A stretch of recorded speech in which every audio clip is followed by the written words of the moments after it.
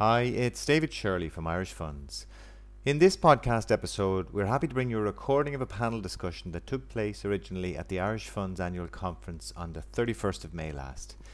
It's a panel discussion entitled Leveraging FinTech to Maximise Distribution, and it explores how FinTech solutions can help with the challenges involved in international fund distribution. The panel discussion is chaired by Henning Schwabe of Calastone, and you'll hear from Aoife Doyle from Finergo, Ronan Brennan from CSS, Carolina Gotts-Renzi from Clearstream, and Len Sutton of JP Morgan. I hope you enjoy this episode and check back soon for more great content. The subject of this discussion is leveraging FinTech to maximize distribution opportunities.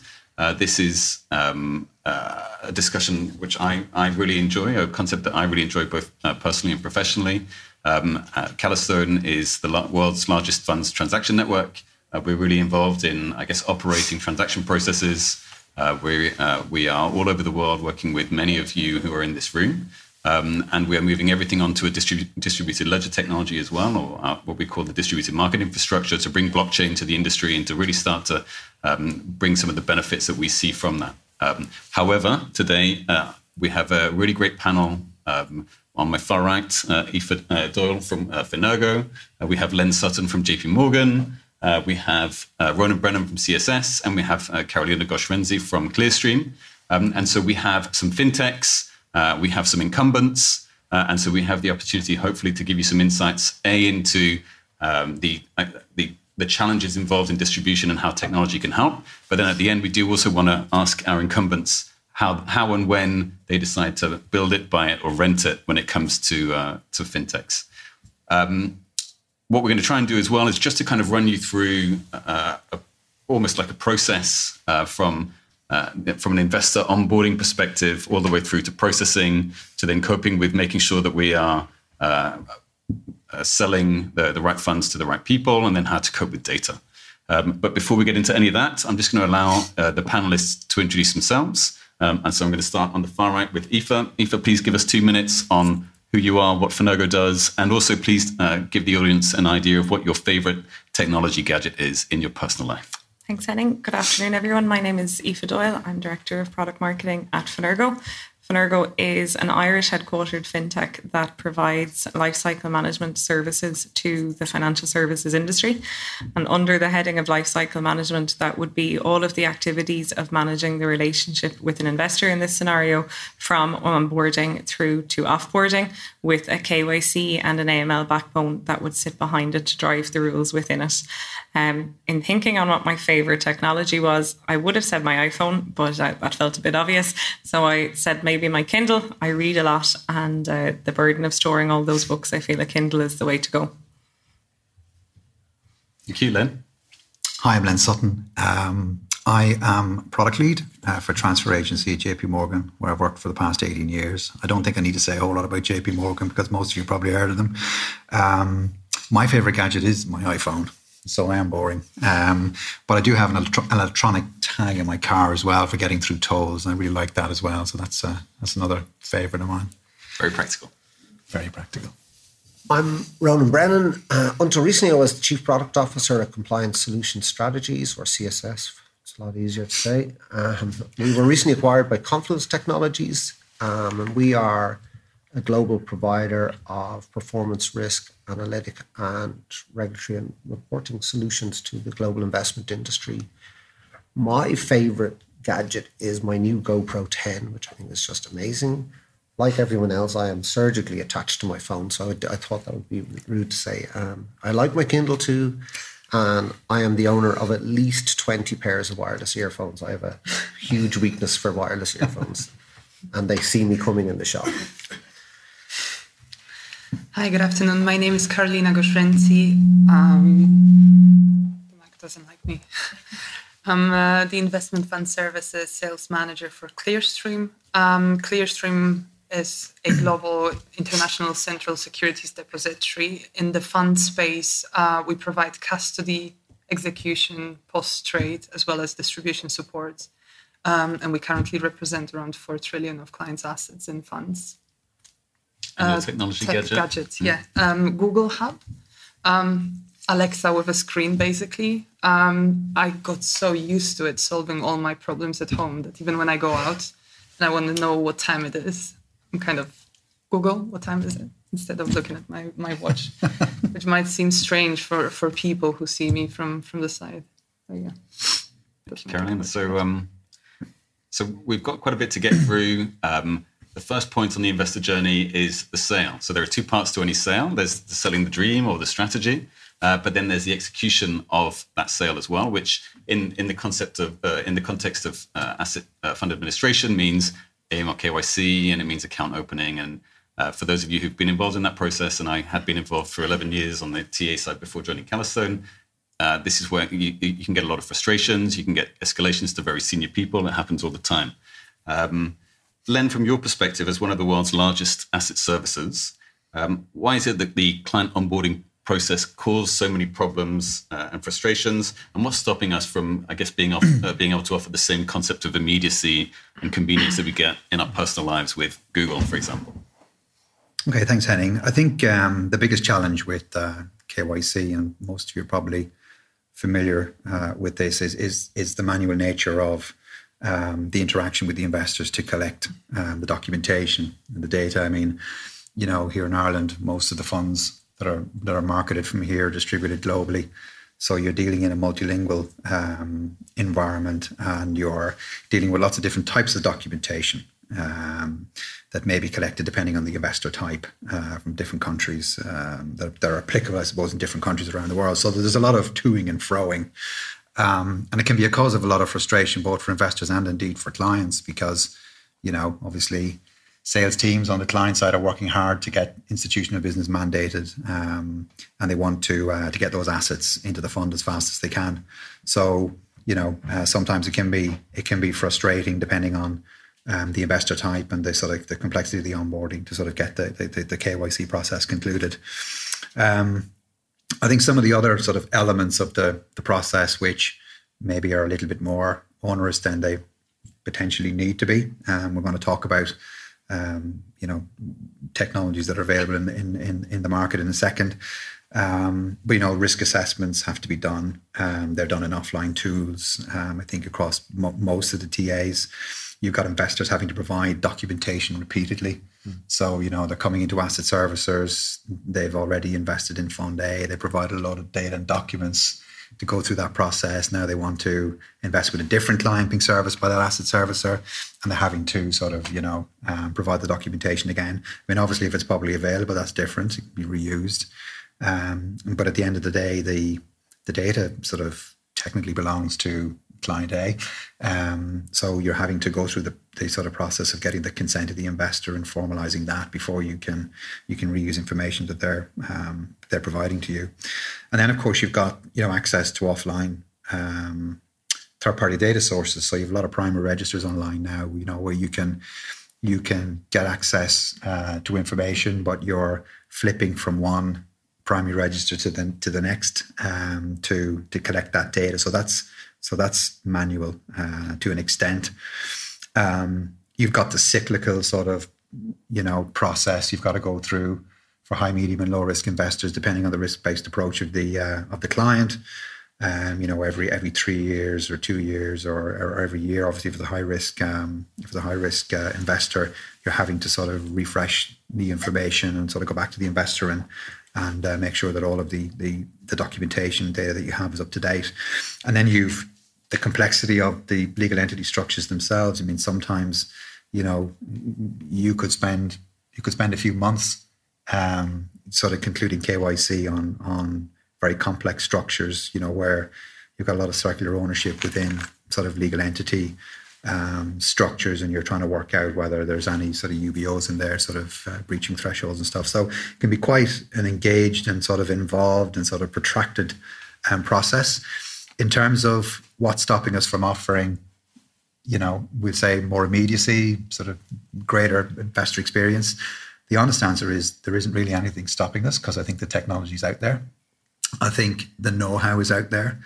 But I think it's important to make sure the right level of sort of design thinking around the user experiences, because you've got a lot of different user types engaged in the process from an investor perspective. I mean, if it's Mrs. Smith, that's fairly straightforward. But, you have lots of different legal entity structures on the corporate side. So, you're dealing with individuals in their work environment who are gathering data and documents and having to sort of interact with you. So, you have to think about how you can make their lives easier. So there's a lot of activity, I think, in the market in this space right now. And I know we're very, very active in this space. We've got a major program of work going on to completely re-engineer and rethink the way that we're doing that sort of KYC process.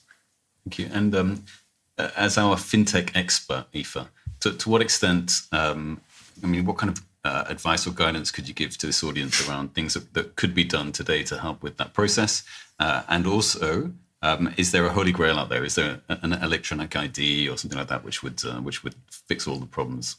Well, I think if we were to set out on a journey to fix all of those problems that Len listed, you're certainly looking at a very large scale transformation program, and that transformation program could run for 2-3 years to get to the end state that you have in mind. So I think key to it is taking an agile approach where you're looking at small incremental change, you're getting value early and accelerating the changes that you want to have, and what are your P1s versus P2s versus the nice to haves at the end. There's also a piece that says that the investor experience is inadvertently improved by a better internal process. So if you're able to do changes internally that fix maybe some of the operational problems you're having day to day, you will get a better investor experience from that. I think some of the practical pieces that can be done is to look to how you can remove silos within an organization, particularly within global organizations with large teams. Can you look to have something as simple as a rules-based workflow that sends the investor through a very defined journey of data collection? What data do I need to collect? Document collection. Tell me exactly the documents that I need to have. Those areas will get a kind of a happier workforce and a workforce that's turning around the investor on board a lot quicker. Other areas that can be improved very quickly are areas of the process that you can apply some automation to. So if Len mentioned that people are calculating risks offline, you're inputting the data to calculate the risk in a spreadsheet, maybe in a separate tool, and then you're rekeying that risk outcome that you'd get into your system of record. Explore, can that risk be calculated within the application that you're using without anyone actually keying it in and saying, I want to calculate risk, have it kind of hum away in the background and do some calculation on it.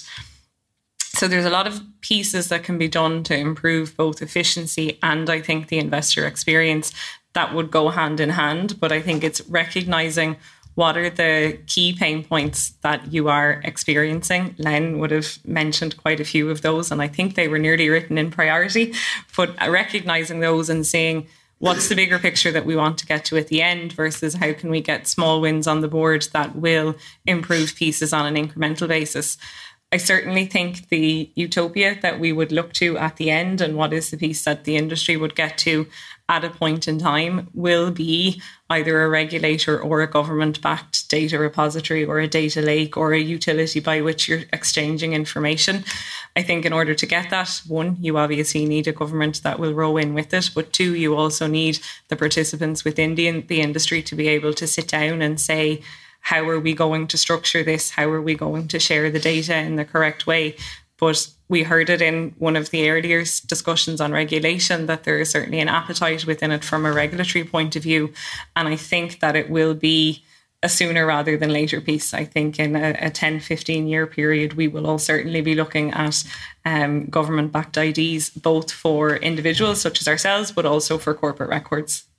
And then we'll need other governments to also accept that there's equivalence and so on and so forth. But that's a tomorrow problem. We got the COVID certs to work. Yeah. It only took about a week.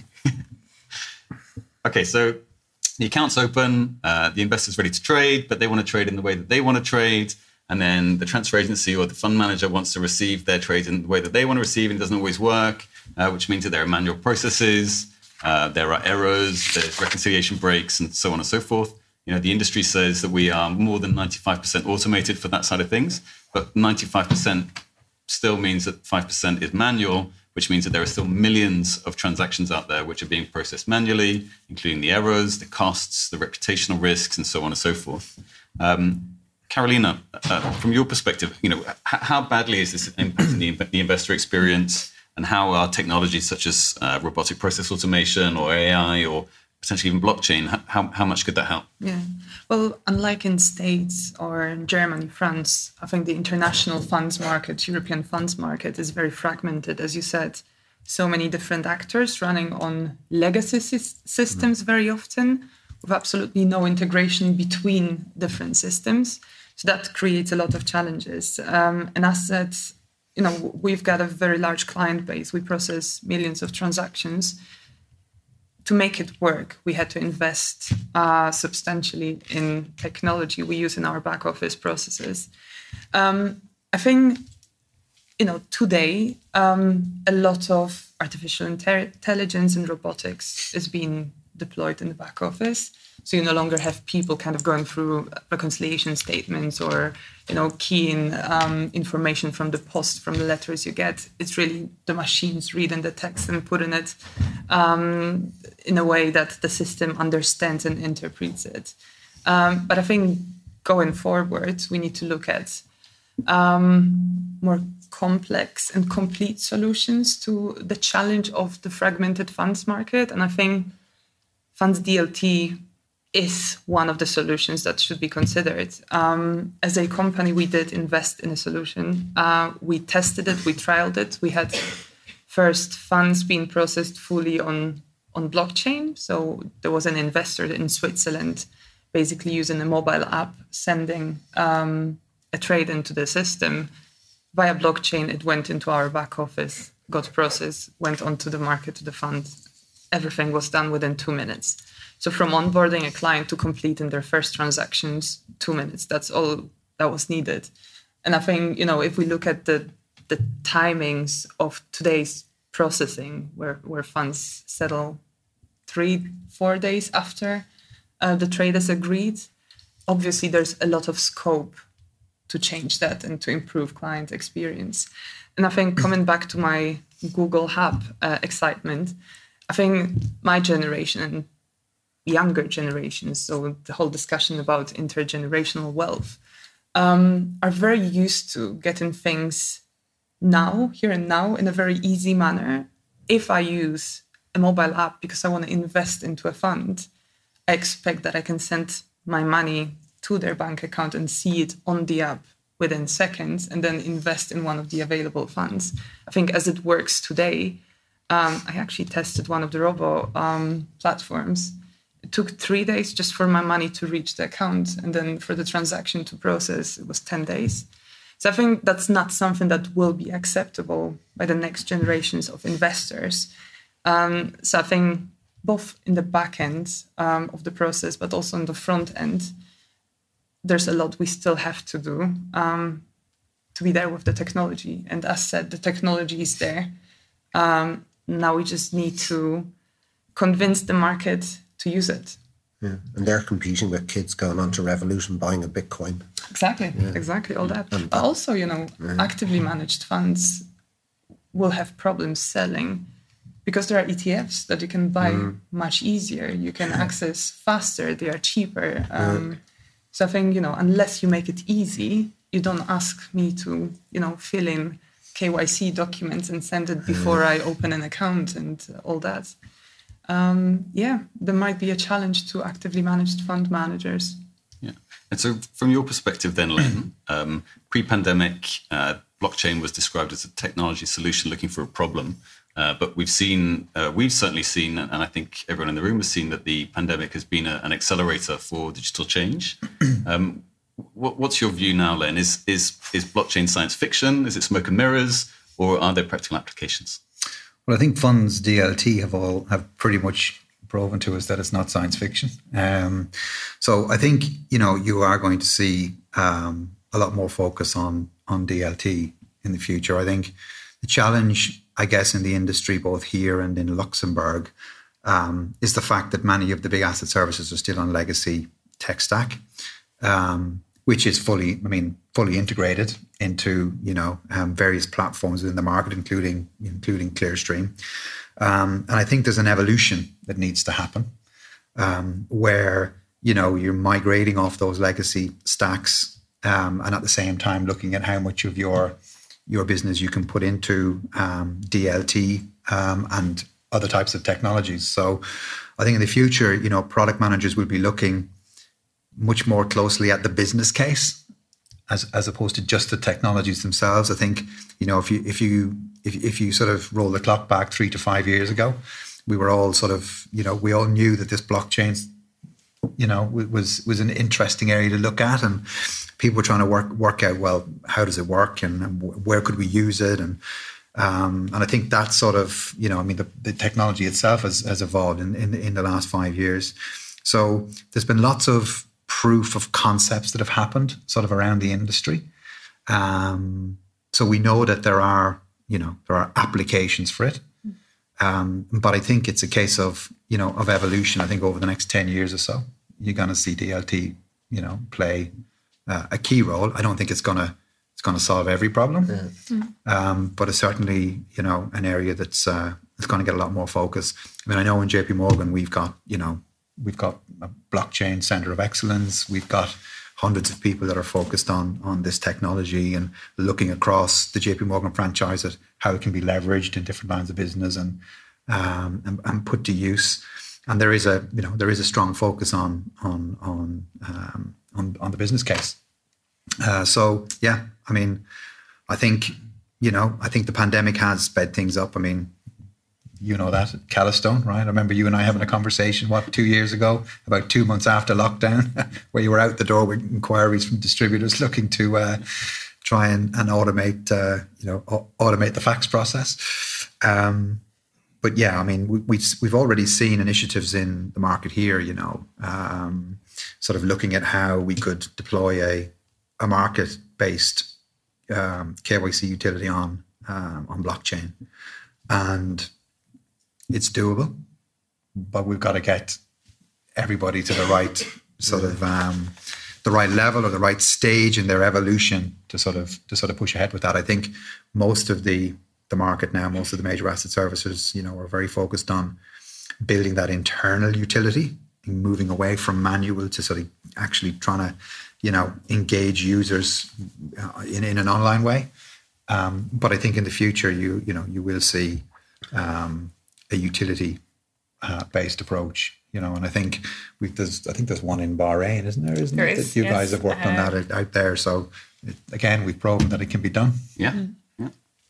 Okay, so the account is open in our process flow. The account's open.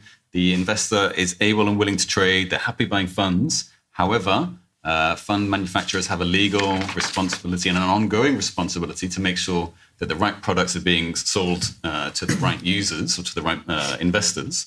From your perspective, Ronan, what does that mean? How hard is it to make sure that you're following suitability and guidelines and so on? And how can technology help?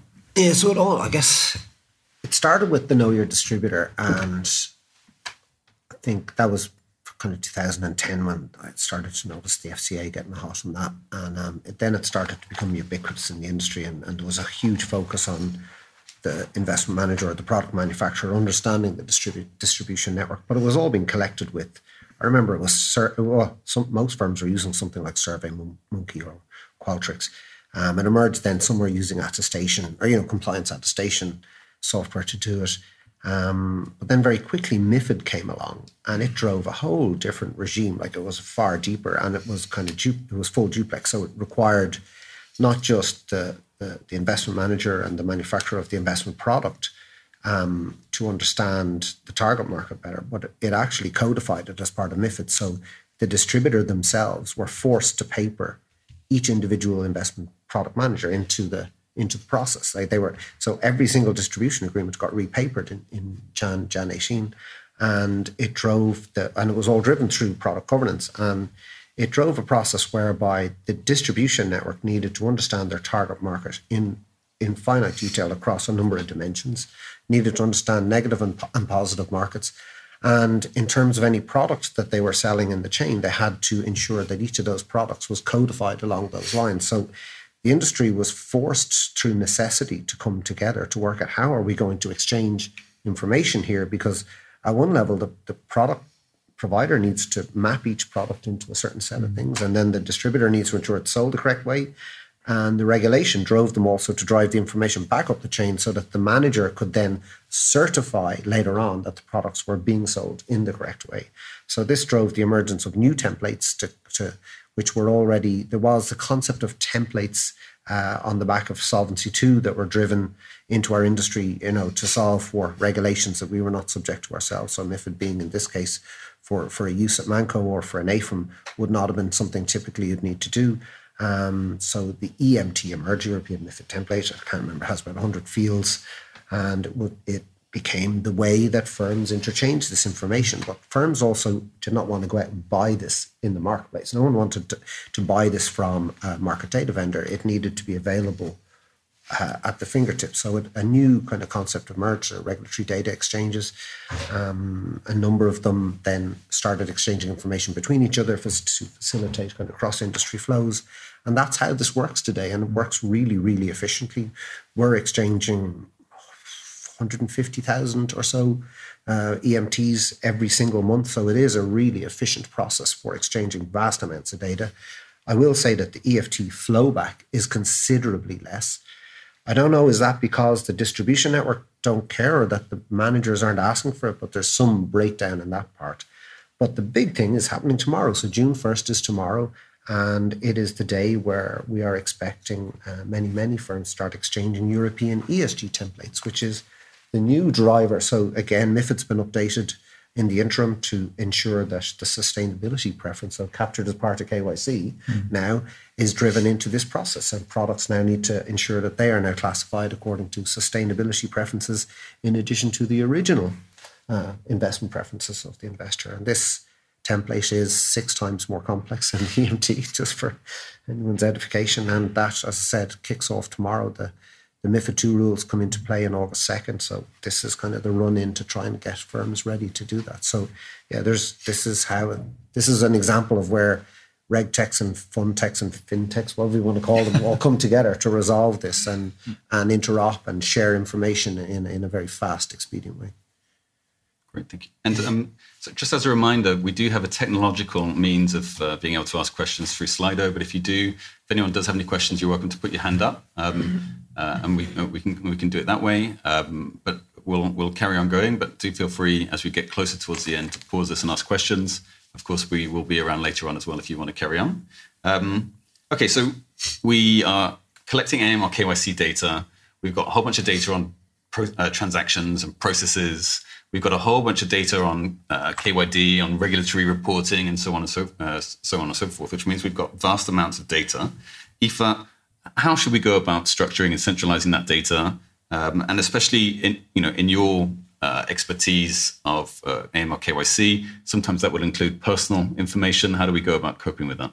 So I think whatever technology you're using or whatever product, be it a vendor product or an in-house build, you will have to have a data management plan. That's not something I need to tell anyone in the room, but it's such a cornerstone of any transformation or any implementation that you're doing is how are we going to manage the data that's coming into the system and how are we going to manage the data that's coming out of it. In the area of KYC in particular, when you're unwrapping the high corporate hierarchy, you're looking to all the directors, CUBOs, you are gathering a huge amount of personal information for that particular record. One area that Len would speak of is, yes, that data should be reused, but that data will also need to be protected and comply with the applicable regulations per each jurisdiction. I think there's no easy way to do this. There isn't a silver bullet that says, here is a fintech that will solve all of your data needs. There is plenty of fintechs that will help you sit down to say each and every line item of data that you're getting, have the policy that says, where is this being mastered as a first point. Some firms will obviously take a data lake approach where they're centralizing all of their data in a data lake. If not, be very, very clear on where that particular data point is being mastered and how it is being shared across your ecosystem through integrations, through APIs exchanges.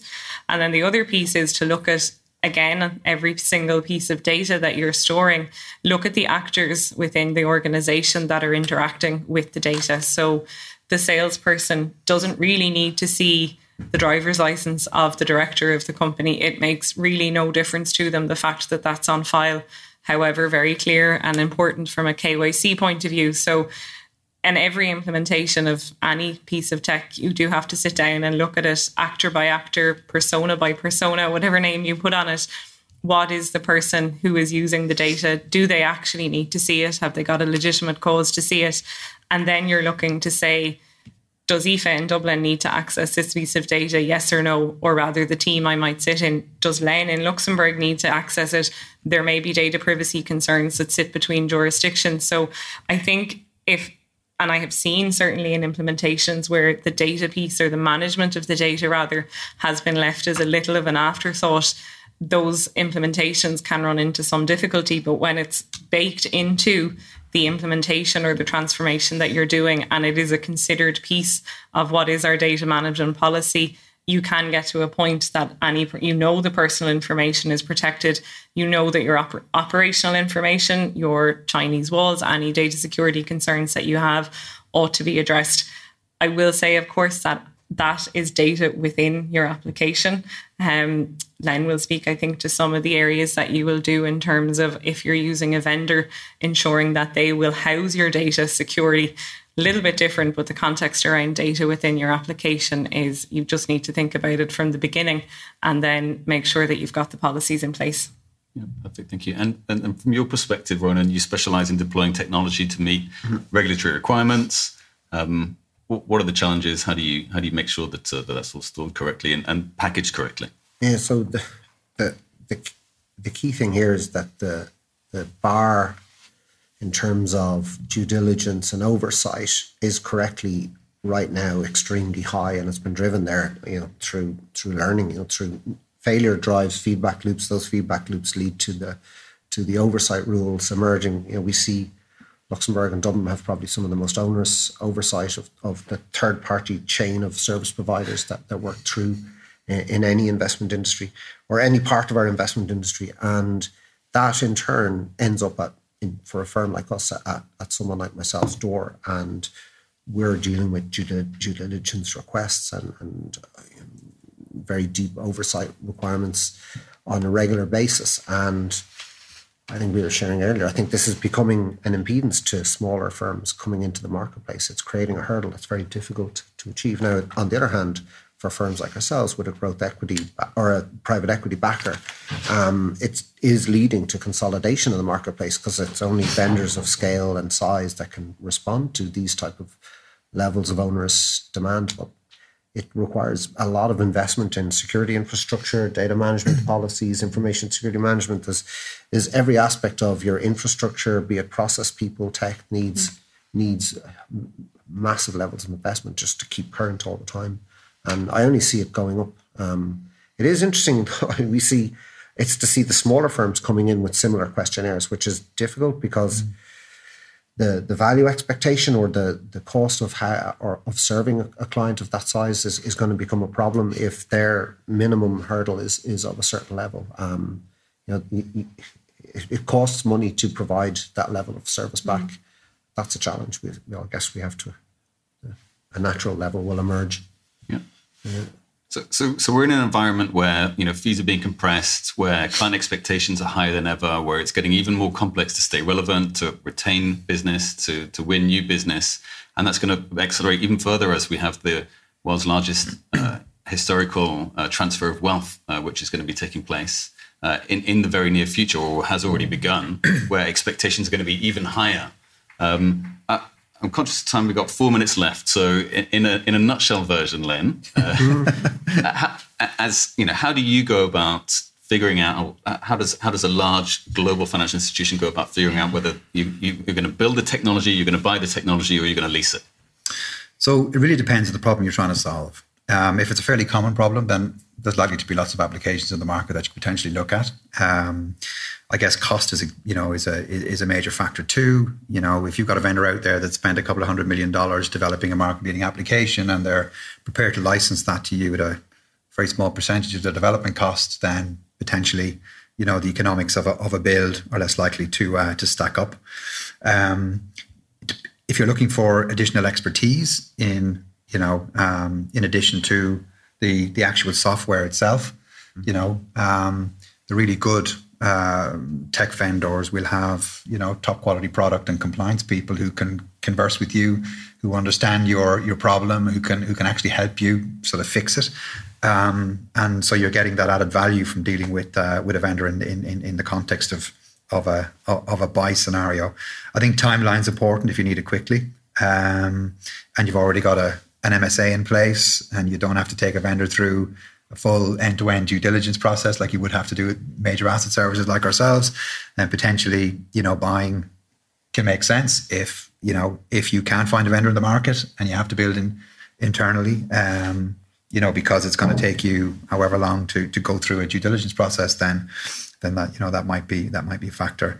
I think security is obviously a big one, and Aoife's sort of mentioned it there. If your data is going to be potentially hosted externally in the cloud on a vendor site, and you're obviously going to want to make sure that the security protocols, the cybersecurity protection, that it's all there, and that the due diligence around that can be quite extensive. But security is obviously a big point. So yeah, that's the nutshell version. I think that's succinct. Thank you very much. And from your perspective, then, Carolina, what do you look for when partnering with fintechs? I would say exact same criteria. Just highlight the importance of timing. With things changing so rapidly, you do not want to spend too much time building something in-house that when it's ready, it's out of date, basically.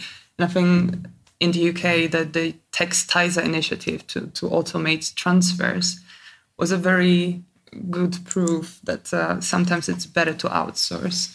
So I was working with companies who decided to do it in-house, and by the time they were live with the solution, there was new version of the software available. So they needed to kind of go back and build it from scratch. Guess what? You come back to the market, you've got a new version available.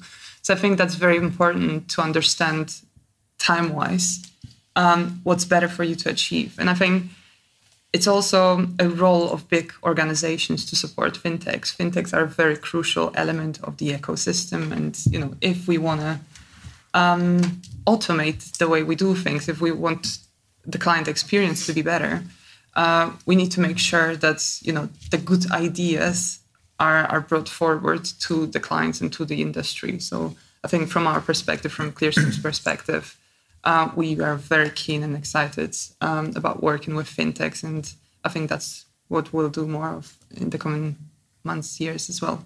Great, thank you. So I hope you have found the panel interesting. We've tried to cover quite a bit of ground. We're going through a very rapid pace of change from a technology perspective in the industry. There are organizations who are being acquired.